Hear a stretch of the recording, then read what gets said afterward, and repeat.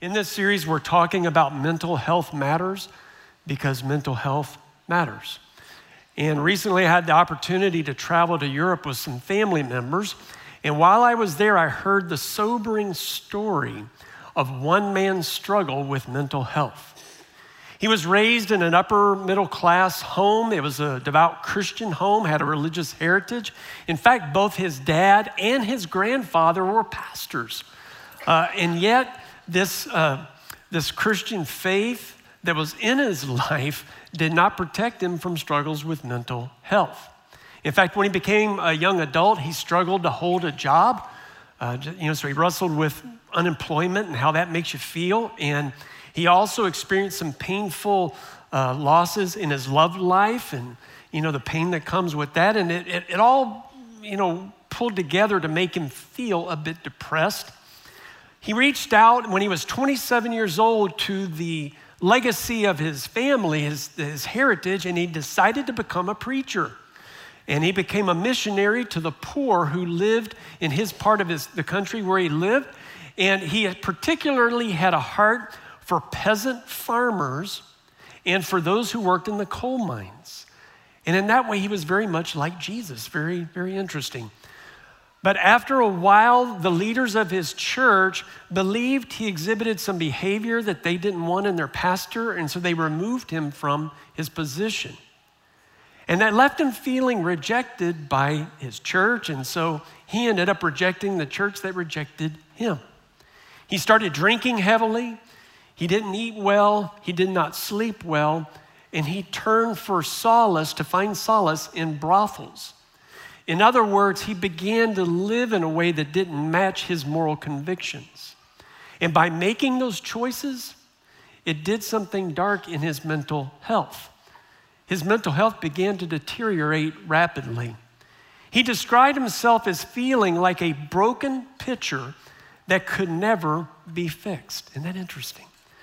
Well, anyway, from his childhood, he enjoyed drawing, he enjoyed painting, and so he turned to his artistic expressions as a way, I think, of distracting himself from the inner depression and loneliness he felt.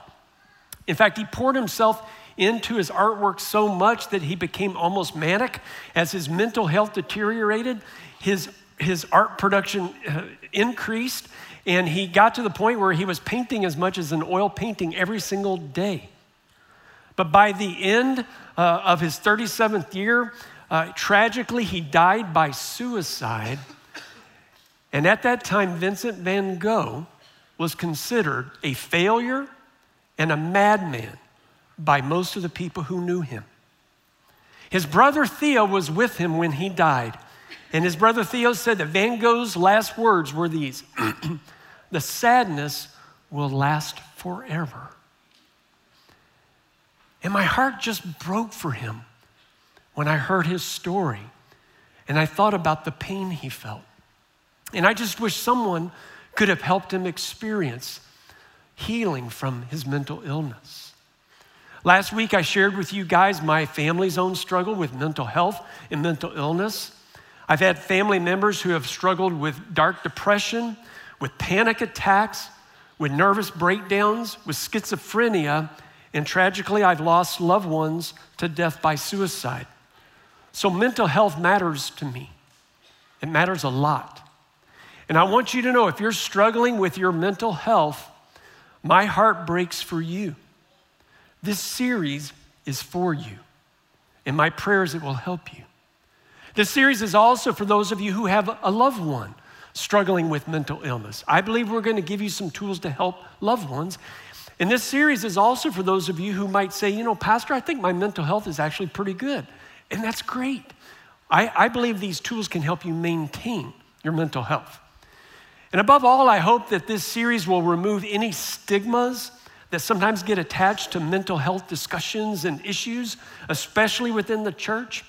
Because church ought to be the safest place to be honest about what you're thinking and how you're feeling, right? And our prayers at City Church is that kind of place, okay? So today I'm going to give you a new tool. I want to begin by reviewing a little bit from last week. So if you remember last week, I described the dynamic mixture that makes us up as human beings. And I pictured us as having this, the scriptures picture us as having a spirit. That's our innermost being that's most like God. We have a soul, which is our mind, our will, and our emotions. That's the inner person. And then we have the body, which is, our body, our five senses, and your brain. And a part of why I wanted us to understand this dynamic mixture of who we are is because in pursuit of mental health, you can't separate your mental health from the other aspects of who you are. Your mental health is intertwined with your spiritual health and your emotional health and your relational health and your physical health. And so as we pursue mental health together, we're going to have to address all different kinds of aspects of who we are. And if you remember, we used a metaphor to describe some what we call tools that can help us in pursuit of mental health. And we described it as having like a toolbox. Because when you have a toolbox, you have different tools that serve different purposes, right? And so you don't use one tool for everything. You have different tools for different purposes. And so what I said last week is that we have counselors and psychologists. They have certain tools to help us, and we want to take advantage of those.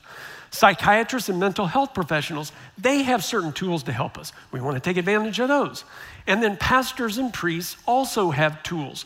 And I just want to make sure, that I give you the tools that I've learned about that can help us all experience mental health and mental healing. Now, if you weren't here last week, the first tool I gave us in our pursuit of mental health is the tool of truth. And if you remember, we said truth, you take this tool, and if you can hold on to it, truth influences the way you think because it influences your belief system, and your belief systems influence how you feel and how you act. And so if you did not get to hear that message, you can go online and watch it at city.church/watch.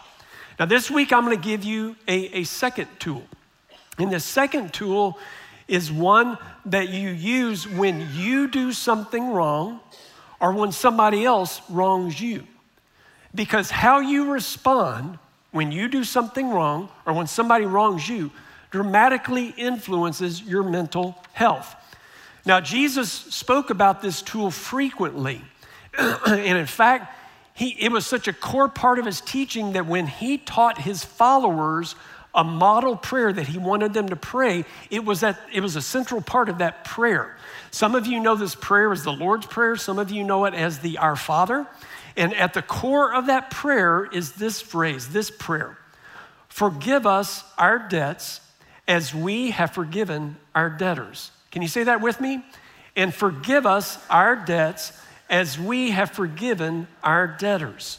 So the tool Jesus surfaces here is the tool of forgiveness. And forgiveness is one of the tools that can help us experience mental health. And I think it's so interesting that he made it a core part of the model prayer that he taught all of his disciples, because that tells me that we are regularly going to need to ask for forgiveness, and we are regularly going to need to give forgiveness, right? And so it has to be just a part of the cycle of our life. And so the tool that Jesus is talking about is forgiveness. And I like to compare forgiveness to the tool of a hammer. Because you know how, and this is a man hammer, by the way. I don't use no sissy hammer. This is a man hammer. And the reason I compare this tool to a hammer is because it has two sides that serve similar kinds of purposes, right? So, one part of the hammer is for driving in nails, and then the other side, the claw, is for pulling nails out. Two similar purposes. In the same way, forgiveness is really one tool that serves two similar purposes. It's about you getting the forgiveness you need, and it's about you giving the forgiveness you need to give, okay? So let's talk about the first side of this tool, which is, Father, forgive us our debts. This is about getting forgiveness. Now, why is this such an important part of mental health? Well, one of the most intense, painful burdens that you can feel is the burden of guilt. Guilt is the mental, emotional burden we feel when we do something wrong, or what the Jewish and Christian scriptures call sin. When we sin, we feel the burden. And this burden can come upon us and make us feel differently about ourselves, about life, about others. And it's sort of one thing when somebody else causes us pain, But it's another thing when we cause pain to ourselves by our own decisions. And so one of the great heroes in the Jewish scriptures, King David, wrote about how he felt when he sinned. And so let me unpack the sin, and then I'm going to show you how he described how he felt. So King David was considered the greatest king in Israel's history, and he was a devoted man of God. He was called a man after God's own heart and was devoted to his faith. But there was a certain season where he let his guard down. He had sent his armies off to fight in battle, but he stayed home. And while he was home, he noticed a beautiful married woman named Bathsheba. And what began with a look turned into lust within him. And then he pursued Bathsheba, committed adultery with her. And then when she got pregnant and he was afraid it was going to become discovered, he wanted to cover up what he did. And so he sent for her husband, Uriah, to come from the battle lines and to come home to his wife. And he got him drunk, hoping he would sleep with his wife. But Uriah was so committed to his fellow soldiers, he refused to sleep with his wife while they were at the battle line. He was that dedicated.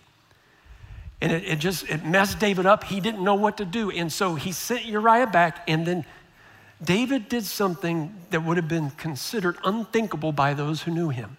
He conspired to have Uriah murdered. And what David did went against everything he believed. And it brought the intense pain and mental anguish of guilt into his life. And he described how he felt in Psalm 38, where he wrote, "My guilt has overwhelmed me like a burden too heavy to bear. My wounds fester and are loathsome because of my sinful folly. I am bowed down and brought low. All day long I go about mourning. My back is filled with searing pain. There is no health in my body. I am feeble and utterly crushed. I groan in anguish of heart." You see, when he sinned, he brought the burden of guilt upon himself, and it impacted not just his mental health, but the way he felt, his emotions, and it even impacted his body, every part of who he was. Have you ever felt like David felt? Have you ever considered that the anguish that you're feeling right now could be guilt? You know, there have been seasons, a couple of seasons in my life, where I went against my own beliefs and acted in ways that surprised me. And to be honest, they were some of the most terrible days of my life, the way it made me feel about life and about me. And so I think it's important that we face and deal with guilt. But at this point, I do want to distinguish guilt, which I think God created us to feel and serves a purpose. I want to distinguish guilt from shame, because some of you may be feeling shame. And so if you remember the first week, I told you I'm not going to try to be an expert in areas where I'm not an expert. So I did some study on a person who's an expert in this field, and she was very helpful to me. Her name is Dr. Brene Brown. She's a professor of sociology at the University of Houston, and she's done extensive research on guilt and on shame and distinguishing the two, you know. And so this is how she distinguishes the difference between shame, which I don't think God created you to feel, and guilt, which I do think God created us to feel, okay? Shame focuses on the person. Guilt focuses on the behavior, okay? Shame focuses on who I am. Guilt focuses on what I've done. Shame says, I'm bad, I'm a mistake. Guilt says, I did something bad, I made a mistake. And there's a critical distinction between shame and guilt. Shame gives you no redemptive path out of it because it's all about how you view yourself. Guilt gives you a redemptive path, a way out from under the burden. And so I want to say to you that if you're feeling, you have to discern whether you're feeling shame or guilt, okay? That's why I'm going through this exercise. Because Dr. Brown's research shows that shame directly leads people into addiction, depression, bullying, violence, suicide, and eating disorders. But the same study shows that when a person identifies genuine guilt, admits it, and resolves it, it leads to a decrease in those same destructive behaviors. And that's why I think discerning the difference between guilt and shame is so important. So, God did not create you to feel shame. So then how did shame get into your life? If you're struggling with shame, somebody had to speak it into your life. Because you're not created by God to feel shame. Somebody had to speak it into your life. And so what I'm going to say to you, now I'm going to go back to the tool of truth that we talked about last week, is you have to get the shameful thoughts out of you. You're not bad. You're not a mistake. You're not worthless.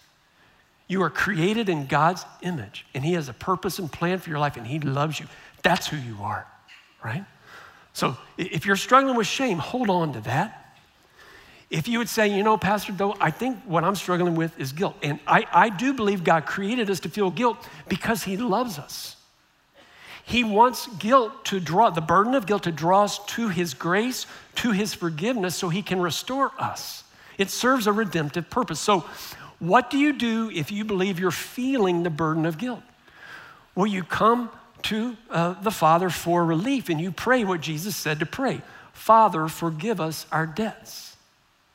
Now, let me just say to those of you who are new to your spiritual journey, maybe you're still not sure what you think about God and Jesus and Christianity and all. I want you to know that that's fine wherever you are in your journey. You're welcome here.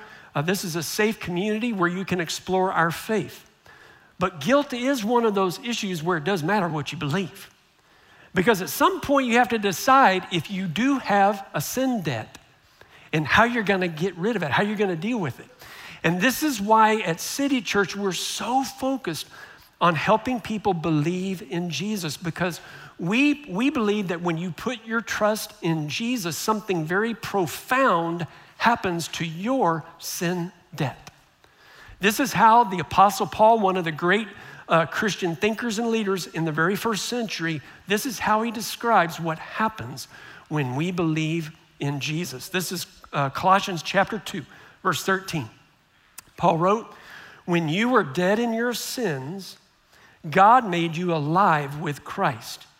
He forgave us all our sins, having canceled the charge of our legal sin debt, there's the sin debt, canceled the charge of our legal sin debt which stood against us and condemned us. He has taken it away, nailing it where? To the cross. And so we believe through our faith in Jesus that our sin debt was nailed to the cross. When Jesus died on the cross, He paid our sin debt. And when you put your trust in Him, it releases you from that sin debt. And that's why it's so important for us to embrace that. And so for some of you, if you've never even believed in Jesus yet, that's how you take up the tool of forgiveness, by believing Him and believing that your sin debt was paid by Him. And I'm going to give you an opportunity to do that in just a moment. But some of you, you're a believer already. That's not the issue. The issue is you have guilt in your life and it's unresolved. And so what are we supposed to do when we do feel the burden of guilt? Well, we pray, Father, forgive us our sins. And so one of Jesus' disciples, John, who became a leader in the early church, talks about what happens when we confess our sin and when we ask for forgiveness. It's very powerful. This is 1 John chapter 1, verse 9, where John wrote, if we confess our sins, He is faithful and just to forgive us of our sins and to cleanse us from all unrighteousness. And that word unrighteousness, you can just fill in, that's guilt. When you confess your sin and when you ask for forgiveness, God promises to cleanse you from all unrighteousness. He releases you from the burden of guilt. It's a beautiful, beautiful experience. And I want to give you a chance to experience that in a moment as well. So that's the first side of the tool, is receiving forgiveness or asking for forgiveness. Now let's talk about the second side of the tool, which is giving forgiveness. So I'm going to ask you a question. Do you tend to forgive people who wrong you? Now I know you're supposed to say yes, but I'm asking, do you actually do it? Because statistics tell us that only half the people do it. This is a University of Michigan study. They surveyed over 1,400 adults and on the issue of forgiveness, and this is what they found. 75% are sure God has forgiven them for wrongs, but only 52% have actually forgiven others for their wrongs. The 52% who did forgive report steadier heart rates, lower blood pressure, and better what? Mental health. Forgiveness matters. Let me show you what goes on. When you don't forgive someone, it does something dark up here. God did not wire you to hold on to unforgiveness.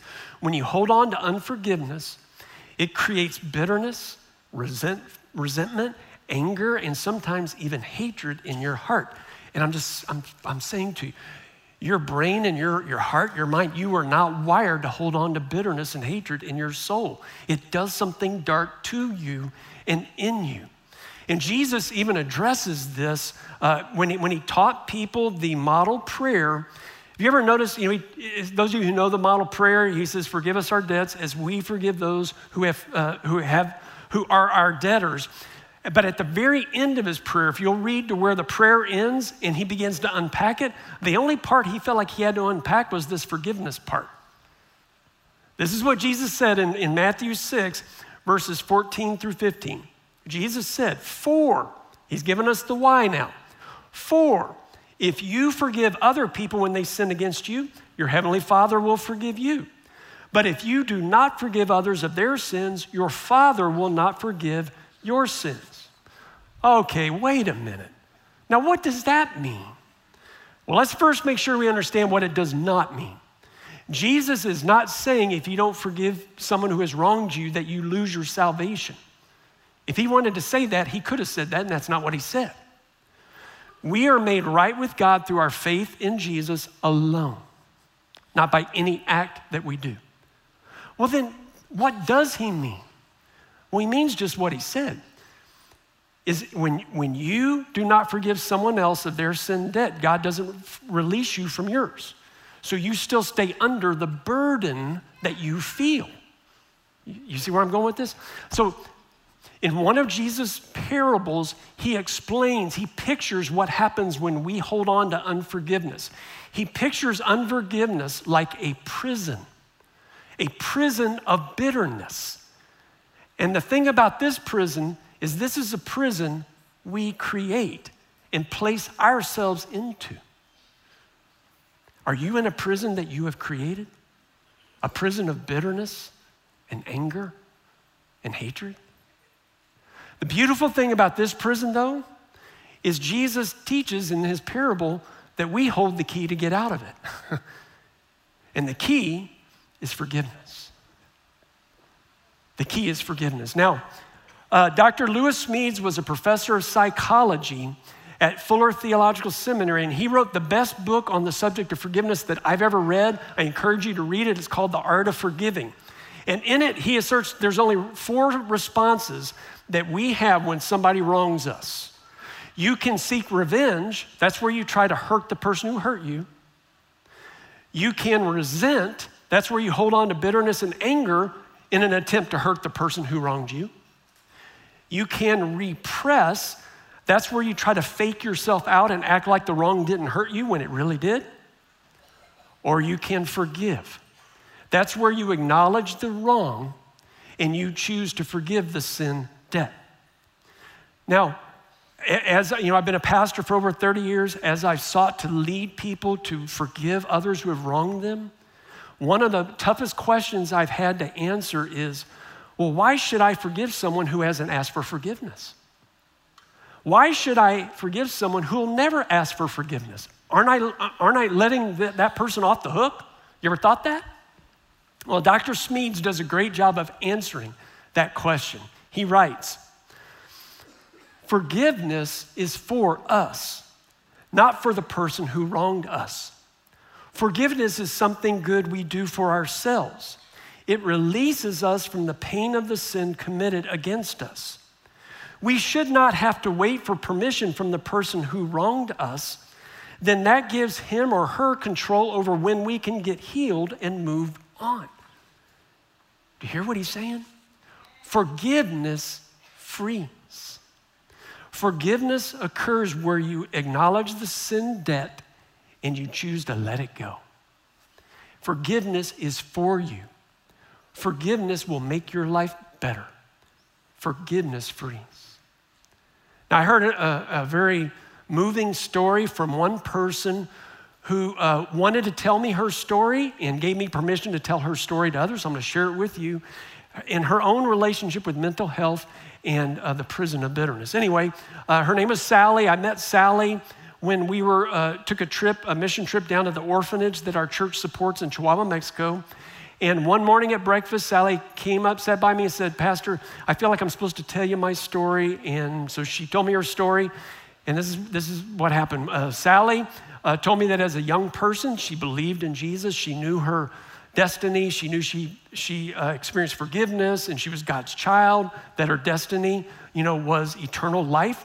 But she also confided to me that she struggled for years and years with mental health issues.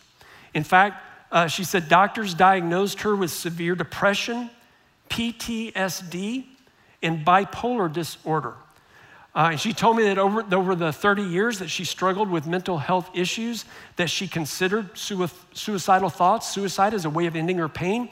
And again, like my mom, whose story I told you last week, the only reason she didn't do it is because she didn't believe that's what God wanted her to do. But she experienced a very painful, lengthy season in her life. She told me that she got to the point where she just resigned herself that she would never be normal. That was her term. And she told me that ultimately she came to see that she was in a prison, and it was a prison she created. This is what happened. Sally told me that throughout her childhood, her father had sexually abused her. When she got old enough to get out from under that house, she did. She ended up getting some healing, still had some struggles, but got some healing. She started a family of her own. She, stayed connected to her dad. Her dad told her that he had changed, and she believed him. Anyway, she allowed him to be involved in her life. Well, she came to find out that her dad had sexually abused her 3 daughters. And she said when she found that out, something clicked. And she said, "I became so filled with anger and rage and hatred. I hated my father." And she said that coincided, though, with the deterioration of her mental health. And she told me she went in and out of psychiatric hospitals. She took all kinds of strong mental health meds in an attempt to bring healing into her life. She told me at times she lost custody of her children because of her mental illness. She told me that throughout all of that time, the only time she felt peace was when she was in church. And she told me that one Sunday, the pastor was teaching on forgiveness like I just taught you. And she said as she was sitting there listening to him speak, she sensed God say to her, "Forgive him." And she knew who the him was. And she told me that she sort of argued back with God, "No, I can't forgive him. He's hurt everybody I love, and he's hurt me." But she sensed God say to her again, "Forgive him." And there that morning, she made a courageous decision, and she forgave her father. She forgave him of the abuse, of the lying, of the manipulation, everything. And she told me when she forgave her father, something happened. She said it felt like a purging of everything within me. And she told me that she began to feel a kind of joy in her life that she had never known. And she told me that over time she noticed her mind was clearer. She began to feel mentally better. And under her doctor's care, she gradually got off of all of her mental health meds. And that morning, she was sitting in Chihuahua, Mexico, with joy in her life, experiencing an abundant life, and one of her daughters was sitting there with her. Sally was free. She took the tool of forgiveness, and she got free. And I told you, I don't want to give any simplistic answers. I tell you Sally's story in particular because she took advantage of all kinds of tools in her journey toward healing. She saw therapists and psychologists and counselors. She sought psychiatrists and medical professionals, and they all did their part to help her on the road to healing. And then ultimately, she heard her pastor talk about forgiveness, and she finally got healed. And today I want to conclude my time with you by allowing you to take this tool and use it in your life. And so I'm going to ask if everybody would just, be still. I know the ones with kids, y'all go ahead. We understand. But I want to help you use this tool of forgiveness today. You ready? And I'm going to lead you to pray. There's 3 different prayers. So if you would bow your heads, close your eyes. For some of you, you would say, Pastor, I've never believed in Jesus, so I don't even have this tool in my toolbox. Well, I'm gonna lead you in a prayer to experience forgiveness and to put your faith in Jesus. So I'm inviting you to whisper this prayer. God, I believe in you, and I believe Jesus is your son. And I believe he died on the cross to pay my sin debt. Yes. And so I put my trust in him. And I ask you to forgive me. Thank you, Lord. And Lord, I ask you to do what you promised you would do. You promised that when people put their trust in you, that you would forgive all their sins and remove the burden of guilt. Just lift it right off of them right now. Thank you, Lord. Second prayer is for those of you who are already believers, but you sense that the burden you're feeling is guilt over some sin. I'm going to lead you to confess it and to receive forgiveness. You ready? I'm inviting you to pray, maybe just to whisper this prayer. God, I know you want to forgive me. And so today I confess my sin. I did wrong when I did this, and just name it. What was it you did? Did you steal something? Did you speak a hurtful word to someone? Just what did you do? God, I did wrong when I did this. God, I ask you to forgive me of my sin and to cleanse me from all of the guilt. Yes. Lord, I ask you to cleanse right now those who are confessing their sins. Just cleanse it away. The third prayer, the final prayer, is for those of you who realize that the burden you're feeling is bitterness or unforgiveness. I'm going to lead you in praying a prayer to forgive the person who has wronged you. And this needs to be the person who first came into your mind when I mentioned forgiving someone. Don't think of someone it'd be easier to forgive. You know how we can do that? We can find someone easier to forgive and not forgive the person we need to forgive. Who's the person that first came in your mind when I mentioned that? I want you to forgive that person today. I'm going to lead you through this prayer. You ready? God, I know you love me. And I thank you for forgiving me of my sins. And you ask me to forgive others. So today I choose to forgive. Name the person and what they did. I forgive Bob for this. I forgive Mary for this. I forgive maybe one of your parents or a sibling for this. I forgive. I forgive their sin debt.